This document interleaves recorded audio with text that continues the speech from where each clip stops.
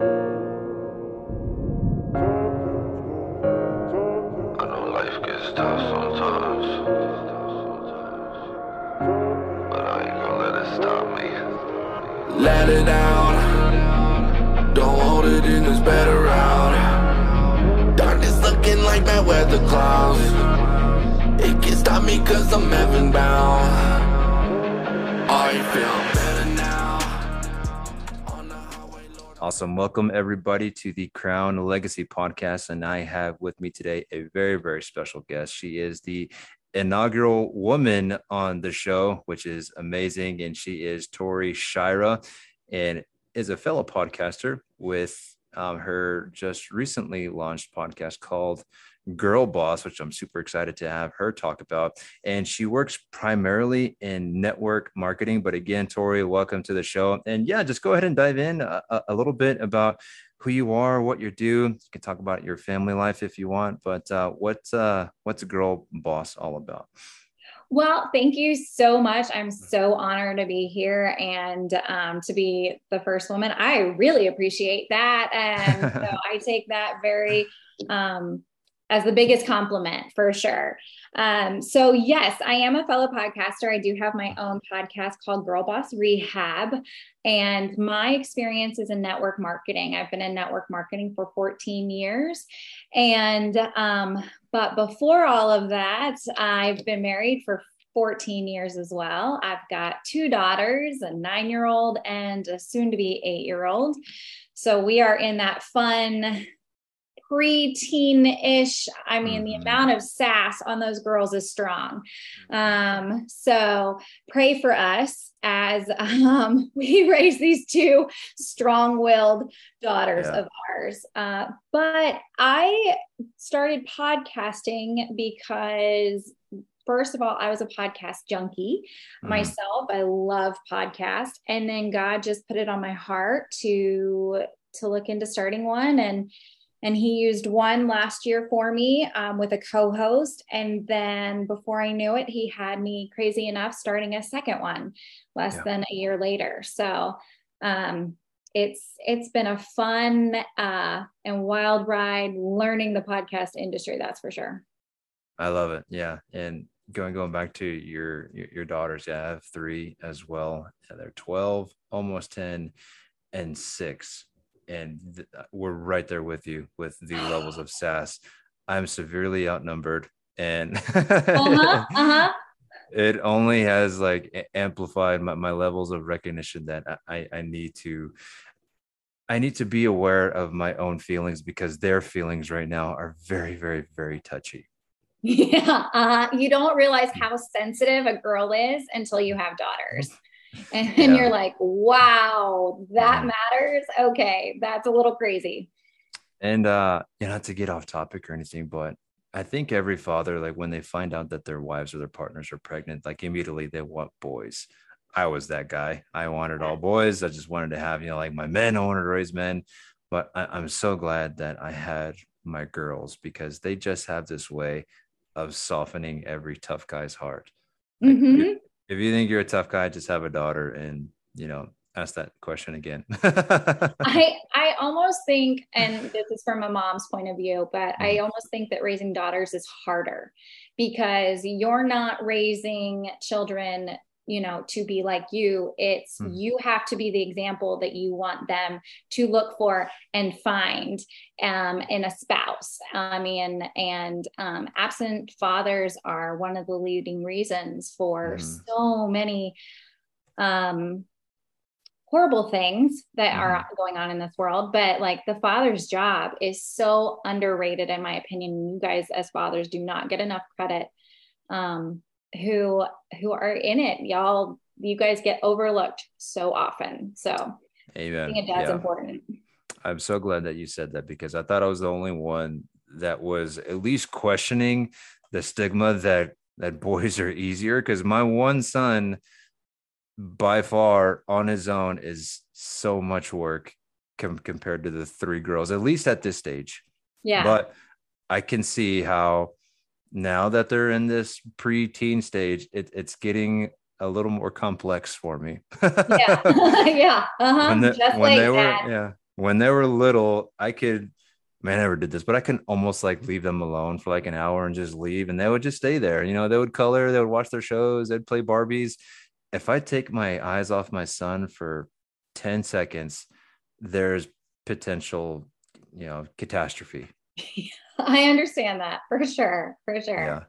And I love that you're coming from a mom's perspective, because you actually had a podcast called Unlikely Housewives. Yeah, that was the first podcast that God really put on our hearts. My co-host Tracy Stein and I, and that came out of the pandemic with the thought that, or the feeling, I would say the feelings that momming is just not the same anymore. And it hasn't been, and society as a whole is not talking about it, because they've put labels on either you're a stay-at-home mom or you're a working mom. But what if you're both? And where, there's so many buckets you've got to fill on the daily. And so that podcast really is to give moms the hope, light, and humor that they need to know that they're not alone, that they are doing the best that they can with what they've been given. And they were handpicked by God to be those kids' mom. So sometimes we all need that reminder. Yeah, I love that, because my wife is in a very male dominated industry, being in construction. She's on the pre-con side. So she is one of the best moms that I know. I mean, I couldn't have asked for a better wife to be a better mom to my kids, but she's not in mom mode when she goes to work. Obviously, she has to put, her big boy pants on to go hang with all the guys, and she actually outperforms a lot of them. And I'm not sure if she rubs any men the wrong way because she is a woman in that particular industry, but I could see how that would happen. That me being in mining for a decade, that there are some stereotypes with women in those heavy blue collared industries, but she loves being a mom. And when she comes home, she is really relying on me to meet her there. Like I've sensed it, I've seen it, I've heard her. And I think a lot of men really struggle with this aspect of being a husband and a father that your wife really needs. If she is working, you need to step it up. You need to step it up in a way to where you match her parental energy. And a lot of times you have to be able to be a little bit more. You have to be able to clear it, because when she comes home, she is expecting me, and this is my godly purpose. Like this isn't just what I think I should do. This is what God has called me and all fathers and husbands to do. When she comes home, I have to set the tone for the entire household to make sure it's okay for her to go into her feminine, to go into her motherly spirit, or her motherly identity. If she comes home and I'm unconsciously or even subconsciously forcing her to be the man of the house, that is a recipe for disaster. Absolutely. And on the flip side, I'm not sure when society made it not okay for women to be stay-at-home moms.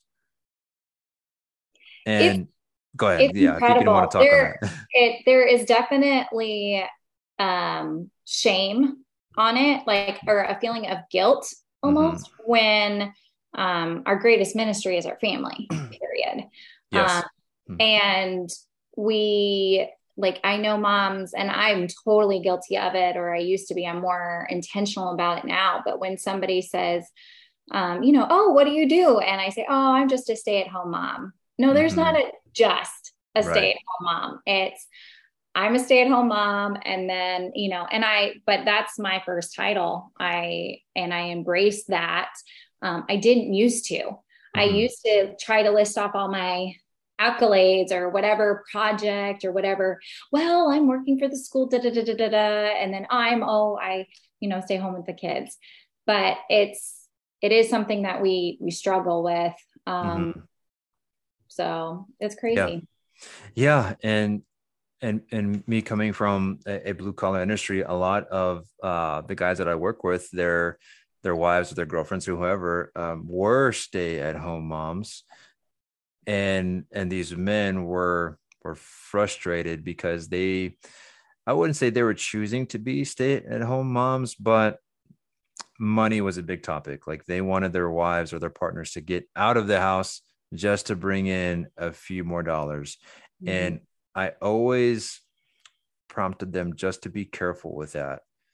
Yeah, I never told anyone what to do, but I'm like, brother, be careful with that, because removing the mother from the home for, I don't know, a few hundred extra bucks a month, is that really worth it in the long run? Is that 100%. really is that Yeah. really worth, having to send your kids to be watched by somebody else? They're going to be strangers at first. I mean, not to sugarcoat it, they're going to be raised but by a stranger while your wife is out of the house. And is your wife going to be happy with that? If she's not happy with that, then your guys' marriage or relationship is going to take a hit. And then how are you going to respond to that? Is that extra $500 to $1,000, whatever it is that really worth it? Yeah. Because those kind of things, one, aren't free. So have, something to consider, which most people don't consider, is do the math. Yeah. How much you pay for the child care, the after school care, or and then how much like all the expenses that come with that and her income, and the driving and the commuting and the time, and her having lunch out every single day versus having it at home with the kids. Like those little things add up. And before you know it, a lot of women's salaries pay essentially for daycare. Yeah. And you don't even think about that when you write that check. It's like the same scenario as if you'd be at home, except you would get to be at home. Exactly. Exactly. Yeah. And I'm guilty of it as well. When I say this, I'm talking to myself. When I was with my oldest daughter's mother, she was a stay-at-home mom, and I would come home and immediately judge, how come this didn't get done? How come that didn't get done? And I think so many men out there, they're very easily triggered to go there without realizing how they're making their wives or their partners feel in that moment. And this is something that I coach on quite a bit, because we make people feel a certain way no matter what, whether we acknowledge that or not. When people think about you, when people are around you, you make them feel a certain way. But this is especially true with our spouses. And sometimes it's a very, very hard question for men to honestly answer. Like, how do I make my wife feel? And why do you think you keep making her feel like that? Like, what's the root of the problem? What's the issue? And I know culture, I know society has a lot to do with that, especially with, the rise of feminism, which I'm 100% okay with that. I think it's awesome that women are getting out into the workforce. And I think just to pause you right there, as sure, far go for it. Well, culture's feminism is very different than biblical feminism. Amen. Yeah. And the culture has taken it completely out of having women do things that they were not created to do. Men and women are different. We were created for different purposes to complement one each other, but it does not, and being different does not make one less than the other by any means. It's just that we complement each other on equal playing field. And I think that women have drank the Kool-Aid on the feminism, and it sucks to see women just go. And then I'm like, well, don't you want to see a woman president? Well, I want to see the best person for the job be a president. Like that. I'm not going to vote for a woman just because she's a woman, because I want to see a woman in the office. I want to vote for the best. And that's where I think the Kool-Aid comes in, and we have to be very careful on that. It breaks my heart seeing other women just dive into that whole side. And I'm like, that is so not what God intended. Right. But Yeah. Amen. And I think it goes the other way too with masculinity. Like, what is biblical masculinity, and then what does the world say masculinity is? And I think toxic masculinity is something that gets thrown around way too much, and we tend to build like this automation to where as soon as we hear or see the word masculine, we automatically think of toxic masculinity. yeah, But what is biblical masculinity? A lot of Christian men like have no idea, and a lot of them are men that I work with. They don't know what it's like to be a good godly man or a good godly husband or father, or even in the workforce, you know. And these are men that are a part of the kingdom. And with many more women now out in the workforce, it just adds to this confusion and just adds to this complexity. Like, my gosh, like providing just isn't enough anymore, because now women can really have everything a man has. So what does that mean for us? It means that we have to be more. We have to be more than the guy that just goes to work and, busts his butt for 8 to 12 hours and comes home with money. Like, you guys can do that on your own now. yeah, you've been doing network marketing for, a decade and a half. Like, you don't need a man to financially provide, but a lot of yeah, men are still stuck in that mode, the mode from like my father and his fathers, where most women were still stay-at-home moms, and it was only the man, it was only a single income. Like, we've been conditioned to think like that, and we show up like that very often.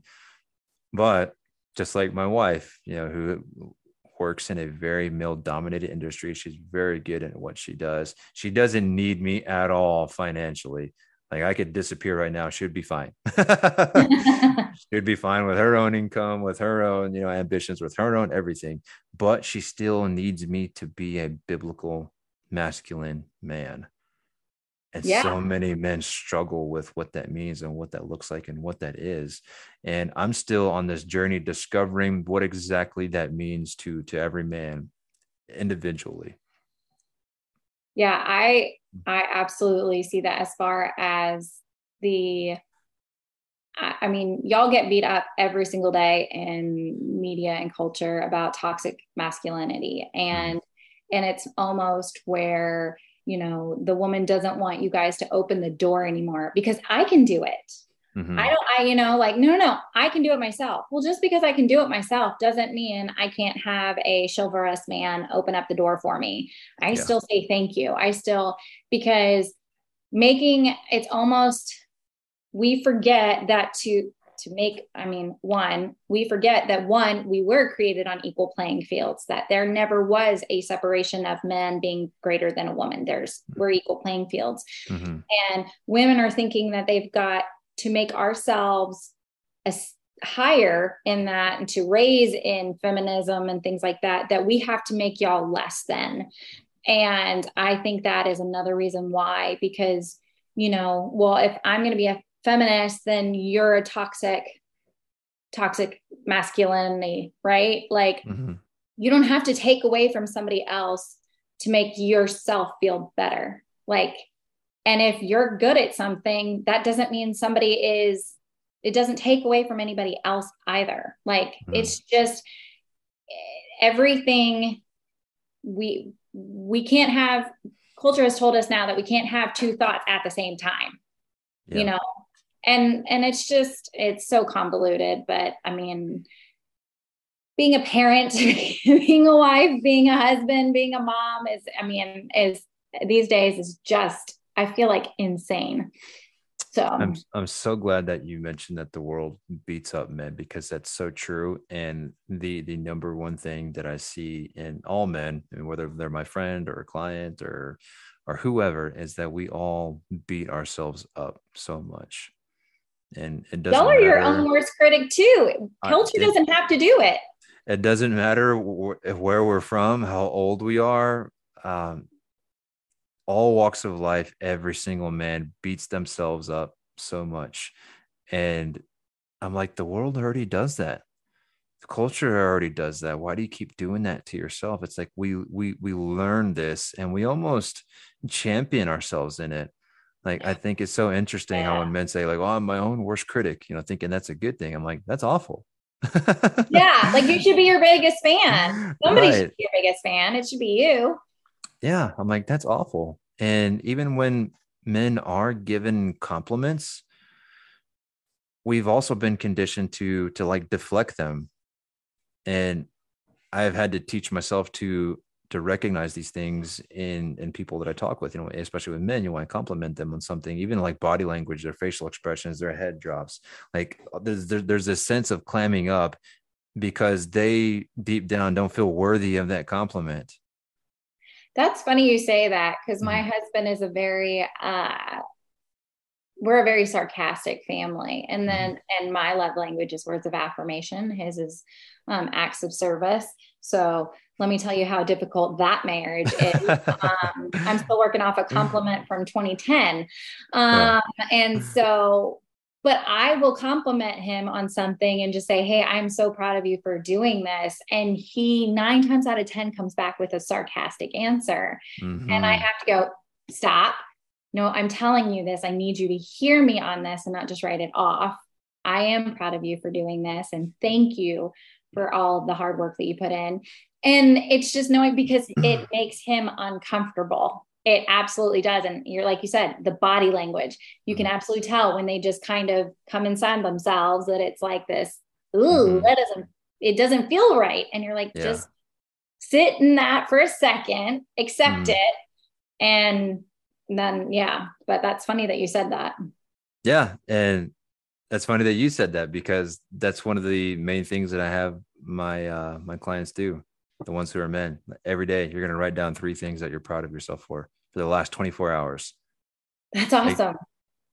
it's so hard for men to do, and even for myself, I journal all this, but a lot of the men that I ask this, they don't know. Like, there's a weird pause for a good 30 seconds and they cannot think of anything. And I'm like, they're there, man. They're there. There's 3. You need to come up with them right now. And then they eventually come up with 3.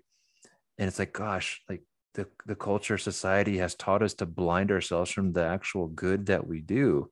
And this is not talking about pride or anything where we think that we're better than everybody, or our Absolutely egos not. Right. are leading us. This is just recognizing that if you can't allow yourself to accept compliments, if you can't allow yourself um to be proud of yourself for certain things, then you're making yourself not worthy of love or grace. And it's so hard for you to then see how God sees you, because you see yourself in some other way. Like, you see yourself in a way that the world has made you. It's like, well, brother, that's not how God sees you. Yeah. That's really, I was just, as you were describing that, I was thinking the exact same thing because it is when, and women have an issue too about worth, right? We feel like if a stay-at-home mom, like, I'm not bringing in an income, what am I contributing to the family? I'm staying at home, so what? I vacuumed and did the dishes today. Like, anybody could do that. Um, and so there's that feeling of, if you don't, it's we think it's a thin line, but it's really a big border. But there's that feeling of, I am a sinner, and I do not deserve God's grace. However, Jesus gave me his life and died on the cross for my sins. And now God sees me just as much as this perfect child in his eyes. Yeah. And so we forget part B, Mm. like, we go, well, I'm a sinner and I'm just an awful person and I don't do anything good and da da da da. But we forget that once we ask for forgiveness, accept him as our savior, that he sees us as worthy and loved and chosen, adopted, beloved, like all of these things. I think it's the beginning of Ephesians that goes Mm. through all of these things that we are once you have accepted Christ. And that one's a lot harder to accept than the, I'm a sinner and I need the grace. Amen. Because so many people out there, even though they're born again Christians, they still identify as sinners. And Yeah. I challenge them with this by saying, nowhere in the New Testament does it say that you're still a sinner. You might be a born again Christian who still sins every once in a while. But if you keep telling yourself that you are a sinner, that you're not worthy of this, like, how do you think you're going to show up? Yeah. Mm-hmm. You And know? and God can still use those people, right? Like Mhm. Moses didn't think he was worth anything. Gideon thought that himself, he was not qualified. And it's not like qualification is different when we're called to something, obviously. But like he has given you a purpose, whether you want it or not, once you Mhm. are accepted in, once you've accepted him as your savior. And you have to feel his worth and his love, because then otherwise you're never going to show up and accomplish what he wants for his kingdom and his glory, when you are doubting yourself, doubting your worth, doubting your ability, because God believes in you. And that's all you should ever need. Yeah. And that reminded me of a quote that I saw one time, which I thought was fire. And I know I'm going to butcher it, but it was something along the lines like God never calls the qualified, but you become qualified like as you start. He qualifies the Actually, called. something like that. Yeah, Yeah, there you yeah, go. I yeah. knew I was going to butcher it. No, you got it though. But yeah, but Yeah. it's a play on words. Yeah, and I was totally that guy when he called me to minister to men. I was like, there's no way I'm going to do that. Like, I can't. It's not me. Nope, wrong guy. So I've been there before too, and at the And here time, you are. Here exactly. you are. At the time, I was like, what in the world, man? Like, I've only known you for a month, God. Like, there's no way that I could do this. But I wasn't qualified in worldly standards at that time. But oh my gosh, 4 or 5 years later, I'm exactly where I'm supposed to be. Absolutely. And it was so uncomfortable in that moment, recognizing that, okay, this is something that I have to do. And it's those little things in the day to day that we have to apply the same thing. Like, I'm called to make my wife feel a certain way. I'm called to love her. Like, I have to uphold that I'm put on this planet for her. And how can I serve her today? A lot of men go to work, they come home, they feel like they've earned the right to just plop on the couch and kick up their feet and ignore their wives. And I'm like, okay, what's the most annoying thing that your wife does all day? Like tasks or whatnot. It's Mm-hmm. picking up kids, taking them to this place or that place, doing dishes. Okay, guess who's going to do that all the next month? Just do that and see like how the marriage starts to come alive, you know? You're Just the just actual serving her now. service of Mhm. love. Like, I mean, service is obviously loving others, but like Mhm. just serving somebody changes your perspective and your perception immediately, Yeah. and how and it's amazing how quickly that can flip your entire view of it.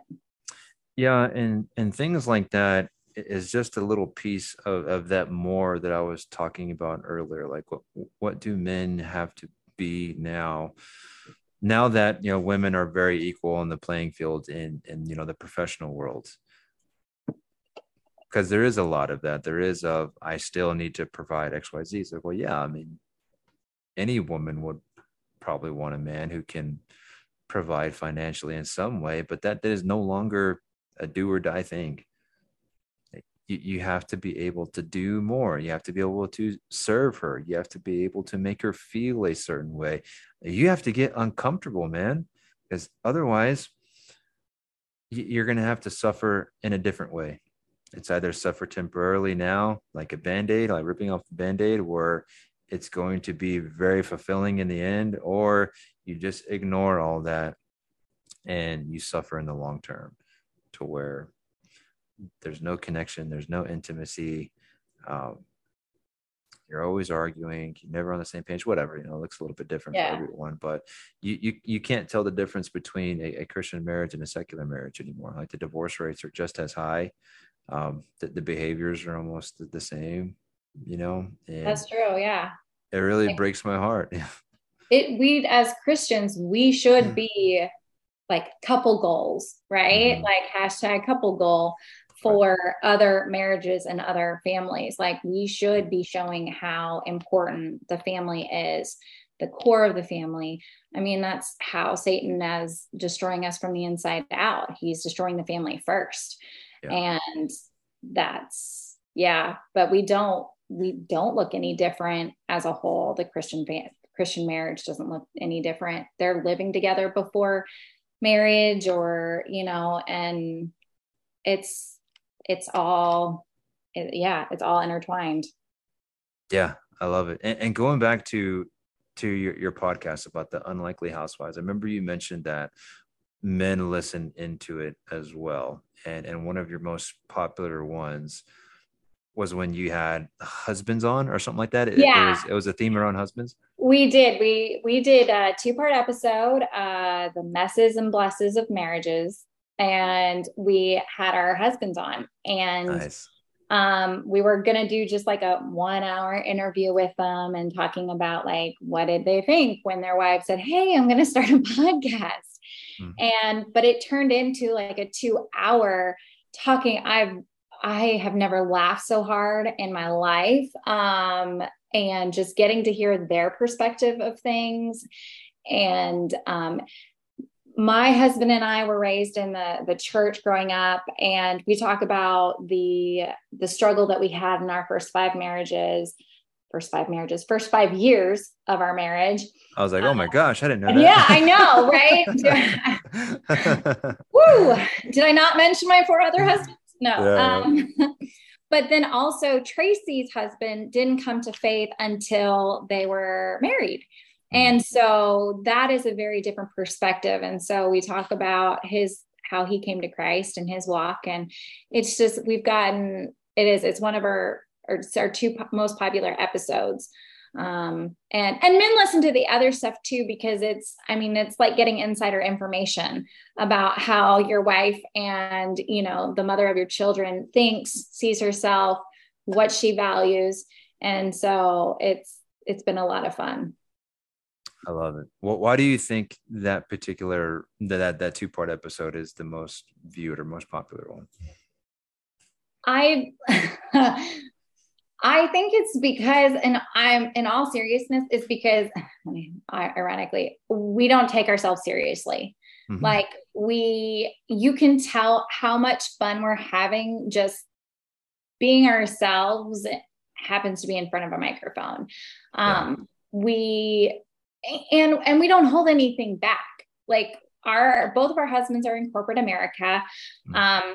But we talk about what was hard in our marriage, and I think people resonate with that and go, okay, like here's a family that looks, quote unquote, like they have it all together on Facebook or Instagram. Right. Yeah. But then, you know, did anybody have any idea that the first 5 years of my marriage was, I was a terrible wife. I was selfish. I was prideful. I was, you know, and now to look back and go, oh my gosh, like, thank you, Lord, for restoring our marriage and allowing us to be here. But I think that's why people can relate to it, because they're like, okay, it's the feeling of I'm not alone. And there is somebody else that feels that way, or that has gone through that, or, you know, they're just one step ahead of me. Then, you know, then I can keep going. I can become a better wife. I can restore my marriage. Yeah. I think that's what the biggest impact that it's made. Yeah. I love the transparency, because I think that's so needed. It's one of the primary, qualities that I try to recognize in people, that the ones that I really want to speak to consistently, or, you know, have be my friends or come into my circle, whatever you want to call it, you know.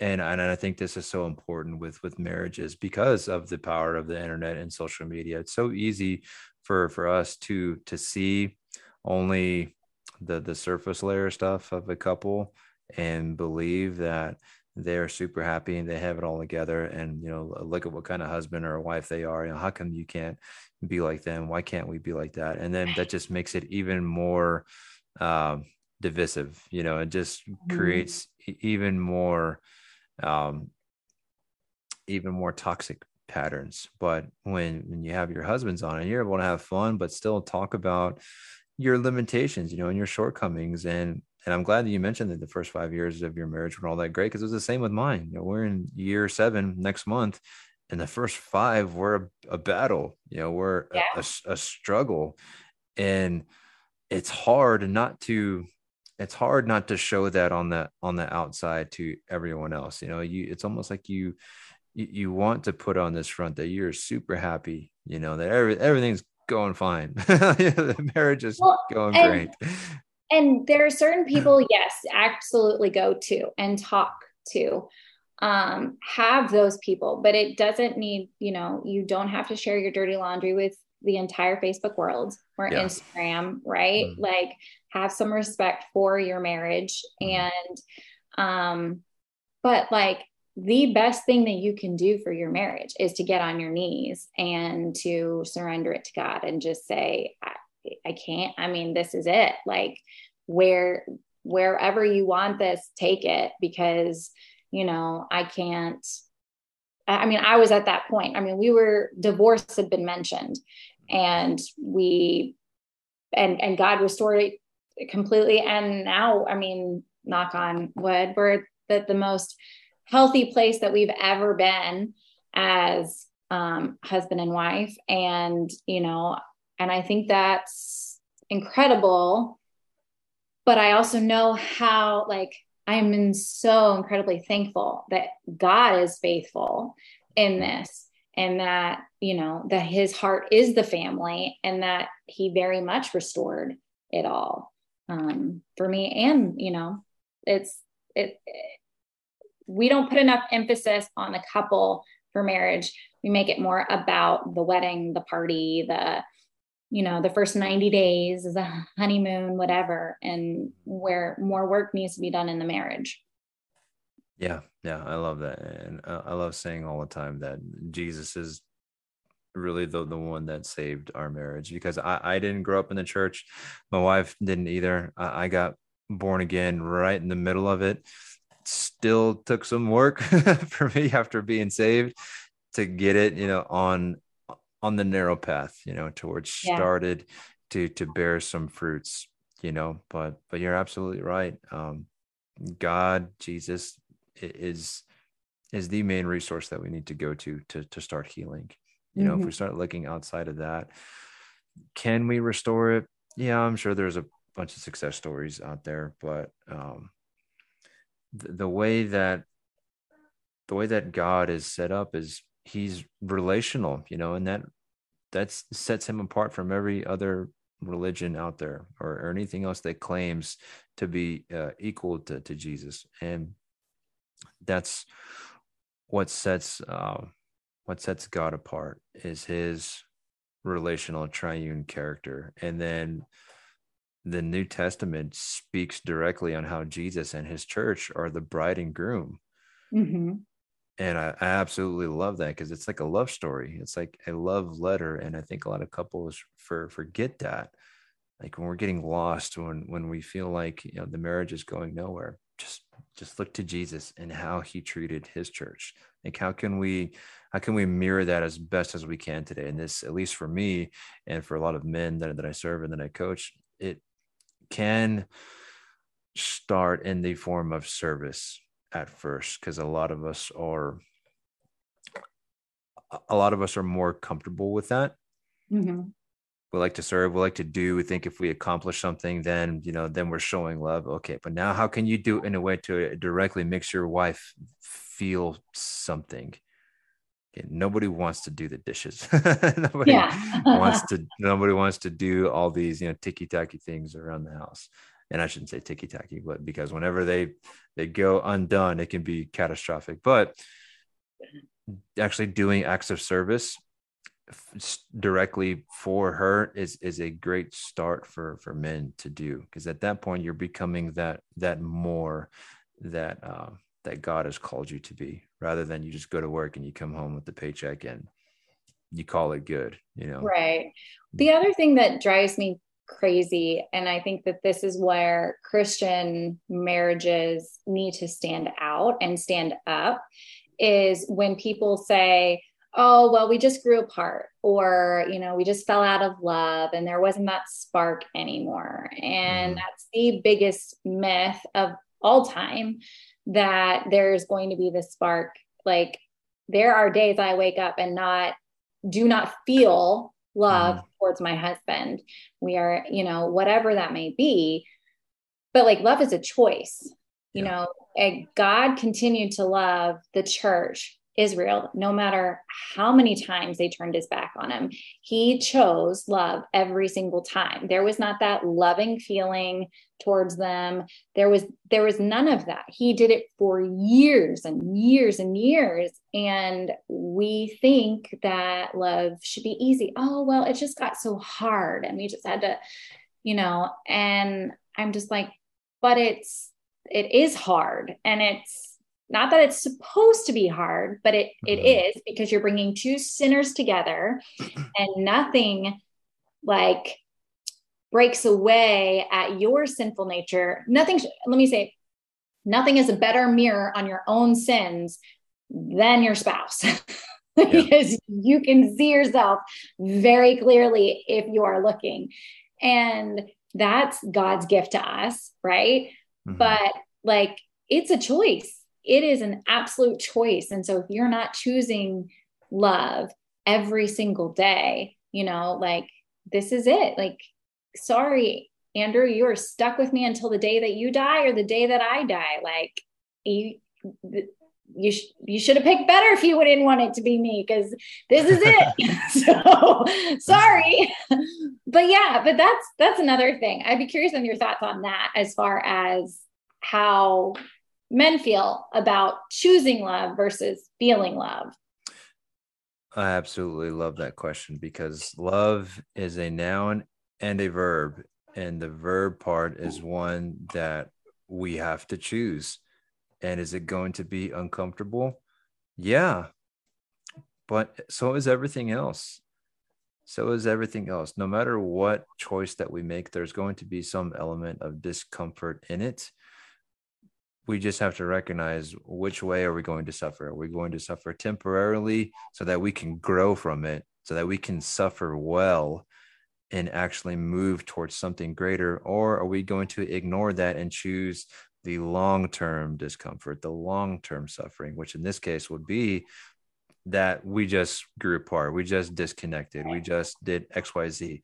Well, that's because you made all those smaller choices not to love in the moment. You made the choice not to be uncomfortable and still choose to love even when you didn't feel like it. And one thing that I say all the time is, having an intimate relationship with somebody else is, in my opinion, the most difficult thing a human being can do. And you said something very similar, like bringing two sinners together. Like, you with all your junk and her with all her junk, and you're trying to mash that together and make it work. Like, in what perfect world, like, would that ever just be easy? Like, no, it's going to be hard.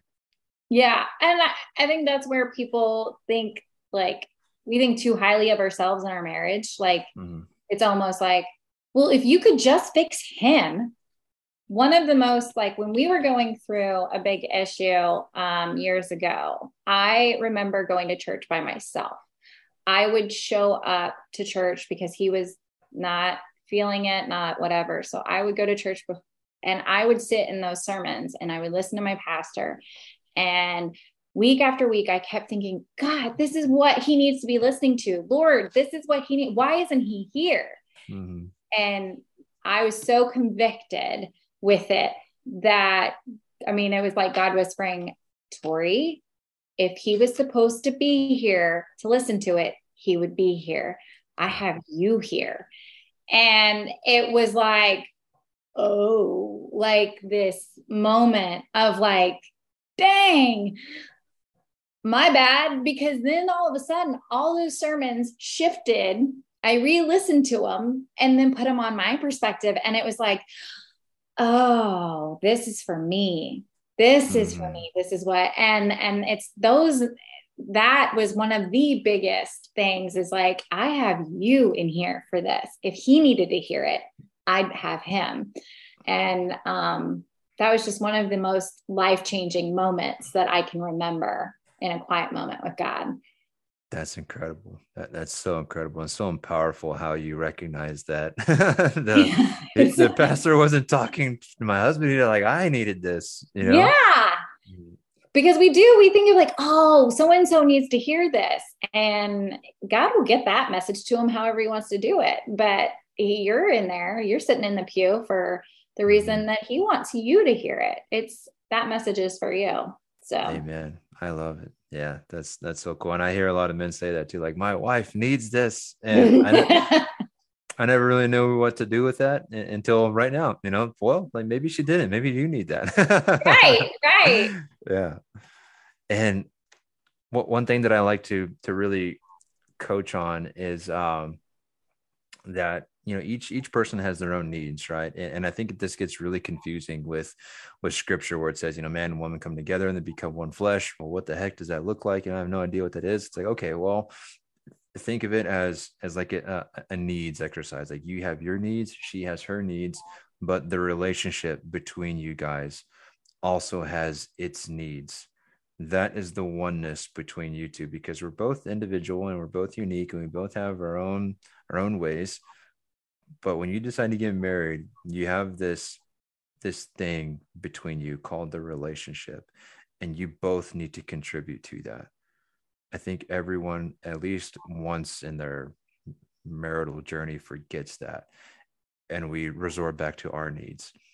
How come she's not meeting my needs? Or how come he's not meeting my needs? It's like, well, what are the relationship's needs? How can I show up as a better spouse for the relationship? Not necessarily for her or for him, even though it's going to feel that way a lot because you're both contributing to it. But what does the relationship need? And I know that's helped me immensely in my own marriage, thinking of that, like, how can I show up for the sake of the marriage? And well, in that moment, you're honoring God, right? You're showing up. Like, when you serve your spouse, sure, your spouse receives the benefit of it, but with you having the servant heart towards your spouse, that is glorifying God. That is you living out at, you know, Christ's hands and feet. So you get the benefit of it, as, you know, for your relationship with God. And then your spouse just happens to be on the receiving end of it, but it's really you doing it for the glory of God. Yeah, of course. And in a perfect world, you know, it would be 50-50, you know, right. But that doesn't happen. No. It kind of, like, I think as good as it can be, it kind of sways back and forth like a nice wave, you know, where one is contributing a little more than the other. And then you just kind of share the load back and forth. And there are going to be times where it's going to be 99% you, because she's just not there spiritually, mentally, emotionally. And same thing the other way around. I mean, there was times where I felt like I was 0 or 0.01. Like, I was just hanging on by a thread, and my wife's contribution to the relationship's needs through God, like, kept me in it. And I'll never forget that. You know, that is something that everyone needs to think about. Am I willing to go that far for the sake of her or him and the relationship? Because that's what is expected. I don't think every marriage will go that far, but it definitely is possible. You know, when I was in my deepest, darkest hole, my wife was there for me. And I recognize that I need to mirror that for her if that day ever comes. Yeah. And we're so conditioned to compromise, and we think compromise means 50-50, and it means nothing of the sort. It means compromise can be 70-30. Like, so what? At the end of the day, the goal is still the same, that y'all have a godly marriage, that you guys are, you know, so what? You have to give a little bit more in this season, and, you know, like, quit keeping score on who's doing more, because y'all are on the same freaking team. Mm-hmm. Yeah. And this, this idea, that this concept directly addresses that. I'm very, very careful when I say compromise. Mm-hmm. I try as best as I absolutely can to ask the question instead, what is in the best interest of the relationship? Because once, like you said, once you start compromising, then it just becomes contractual. And Right. okay, well, you didn't hold up your end, so I'm not going to hold up my end. At that point, the relationship is suffering. Mm-hmm. You have to have the self accountability to ask yourself, okay, I don't want to do this, but is it for the benefit of the relationship? At that point, it's a simple yes or no. If it's a yes, who do you have to be in order to start taking action on that yes? Because that's most likely the godly man or woman that you're supposed to be. Yeah. You know, and I've noticed when me and my wife are thriving, like the whole house is thriving, like my kids are thriving, and I know uh, focusing so much on our kids' happiness can take away from the primary relationship, which is the husband and wife. I see that a lot. Mm-hmm. Again, going back to culture, I think that has a lot to do with it as well, especially in blended families, which has become very, very common nowadays. And nothing wrong with that. Blended families are beautiful. We have a blended family ourselves, but I think it's so easy for spouses who are in blended families to focus more on being a parent first, and kind of just put being a spouse on the on the wayside. And you don't even have to be in a blended family to do that, because I see that a lot in normal families as well. And I think we have to be careful with that too, like identifying primarily as a parent. I think you become a better parent when you are really, really showing up as a great spouse. Okay, so clarifying on that, because I've always told our girls know Mhm. that the hierarchy in our family is God and mommy and daddy, same level, then it's them. Yep. And it's very much mommy and daddy, we go on trips without our children. Because we love y'all. We love y'all, but we also need to leave y'all. Okay. Yep. And so like I always when my friends can get away from and just to be themselves, because you are, when you're with just your spouse, you're a different person because you're a spouse, right? And you're not having to be the parent. And I think that is like you said, so misguided, because we make our children our world, Mhm. right? Like we surround themselves with their activities, their things, and their making them happy, making sure that they're taken care of. When in reality, if you are loving your spouse and loving your spouse well, all of that is the trickle down effect. Yep. And, I know so many families that the parents divorced after the kids graduated high school. Yep. And it honestly was because they had no idea who they were married to anymore, because they had spent all their attention on their children for their entire school. And then like 18 years later, we're like, who are you? They didn't know how to be a spouse and friends and, have their own intimate, because it was all about the kids all the time. Yeah. And I couldn't have said it better. And the hierarchy that you mentioned is perfect, because too many people, I mean, even not God considered, is kids, then maybe my spouse. Right. And they think they're doing the right thing. Yep. Right. They think, well, I've been given this, and that's where it's hard to just say, like, no, you get your kids for 18 years. Supposedly you get your spouse until you die. Yeah. If my math is correct, that far outweighs 18 years. Yeah. Like, your children are going to leave you. They're supposed to find their own spouse, create their own families, and cling to their own, their new spouse. And like, it's bye mom, bye dad, but they don't, they miss that completely. And it's like, you're you're missing out on the good stuff. The marriage when you're working at it and it's good, it's the best. Yeah. And I think a lot of this is generational too. And I'm so happy that you mentioned that your girls know that, you know, mommy and daddy go on trips without them, because Mm-hmm. this is going to settle in their little subconscious minds as they grow up into good godly women. And it's the same for our household as well. But we're going to Chicago next month for our anniversary without Nice. them. Yeah, we're Good. going without them. And when we told them that, they're like, what? Like, you guys can't leave us. We're like, Uh-huh. yeah, like Yeah, this happens every actually year. can. It Uh-huh. happens every year, same time. So yeah, it's only for a weekend. But yeah, seeing them um be okay with us doing that is something that I think is so crucial with our kids. Like, I want them to know that my love for their mom doesn't just stop there. Like, it overflows into them. Like, Yeah. there's not two different, not necessarily two different versions, but I have to love my wife well in order to love them well. Like, I really want them to understand that.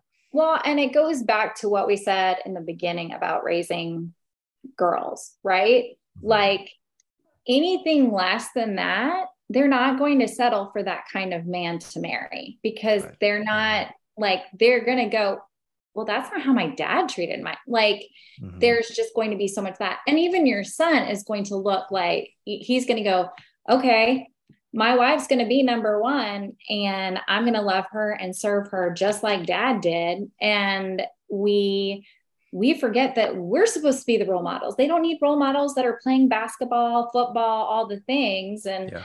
have their big posters on their walls. Like, how about we be the role models for our children? Yeah. And let's be their heroes, and let them see us fail, let them see us screw up and what we do when we do that. But like, let's be the role models and champion that well. Yeah. I think one of the most powerful things we can do as parents is show our kids where we failed, but how we're still resilient, like how we still bounce back. Mm-hmm. Um, and you're 100% right with that, with our girls looking at our mothers and seeing that's the kind of godly woman I aspire to be, or looking at our fathers and saying that's the kind of man that I want to marry, and vice versa. And Mm-hmm. a lot of men that I work with who doesn't really matter if they're married or single or divorced, a lot of them identify as being a father. And my follow-up question is like, oh, okay, that's great, but what happens, like you said, when your kids get older and then they leave? Then who are you? Mm-hmm. I mean, you're still going to be a father, but the role is going to heavily transition. They're going to be 18. They don't want nothing to do with you. They're going to be 28. Really don't want nothing to do with you. Like, do you want them still at your home living with Yeah, you like when you do they're, plan on them moving out, right? Like, yeah. yeah, that's part Mhm. of the goal. And again, this is a very painful question for them to realize, like, oh my gosh, like, I have to be something more, like, again, like more, I have to, well, what exactly is that? And then, we start diving into some different exercises and stuff. But yeah, how we identify ourselves as just individuals really, really is powerful. How we show up in our marriages and as parents. And we Yeah. have to be very careful when we identify just as a good parent, because that's very temporary. Mm-hmm. Yeah. Yeah. 18 years is a very short period of Mhm. time in the scheme of things. Yeah. And even my parents, love them to death. They were very young when they had me. They're only kids. They were teenagers. They're 18 and 16 years old or something ridiculous. Yeah. Um, again, love them both dearly, but there's not a whole lot that they can give me right now as far as wisdom, which is a Right. And they're shame. not supposed to. Mm-hmm. I mean, at that point, it's at our ages, this is when we get to start taking care of our parents, Yeah. right? Mm-hmm. And if, that's where the another transition Mm-hmm. is. But it's, like God's design is perfect if we would just embrace it and follow it and go, okay, I'm going to quit trying it my way and say, I'm going to give this a shot and just go with it. Yeah, God is very cool. He's been really cool with me, at least, at calling me out and like, do you see what happens when you do it your way? Like, just stop. Just do it my way. It's gonna be fine. Okay, speaking of that, can we just acknowledge the fact that we had completely different notes for this conversation and how God used all of this to talk about marriage and parenting and the relationships and how cool that has been? Like that. He's so cool. He's the coolest. This is really good. I thought this was really good stuff. Amen. Well, with that, I mean, I don't have anything else for you. This was a very amazing, beautiful, and cool conversation that God put on our hearts. And anything that you would like to add, anything you want to get off of your chest or off your heart? No, I just want to offer if anybody wants more information on my podcast or resources that I have, you can go to crazyfaithmama.com and I have lots of information there, and you can follow me on Instagram at thereal.Tori Shirah. Awesome. And all that will be in the description, and we'll make sure that it's very easy for whoever to find you and listen into your podcast. And thank you so much, Tori, for having this amazing conversation with me. I definitely learned quite a bit. I love these conversations. It's so needed for Christian men out there to really understand our women much more, and to know what it's like to be on the other side. Well, this was very eye-opening for me too, to get the male's perspective from somebody who's not my spouse, and where I will temporarily tune out sometimes when he's trying to tell me something. But so I will definitely be replaying this and going, oh, that's where that comes from. Okay. So This is very helpful for me as well. Thank you so much for this honor and to be a guest on your show. I'm so incredibly thankful. Thank you. Absolutely. It's been an honor, and God bless you, your family, your marriage, and your kids. And yeah, we should do this again one day. Yes, let's. That would be awesome. Well, Tori, thank you so much again. And God bless you and your family. We'll talk to you soon. Okay. See ya. Bye.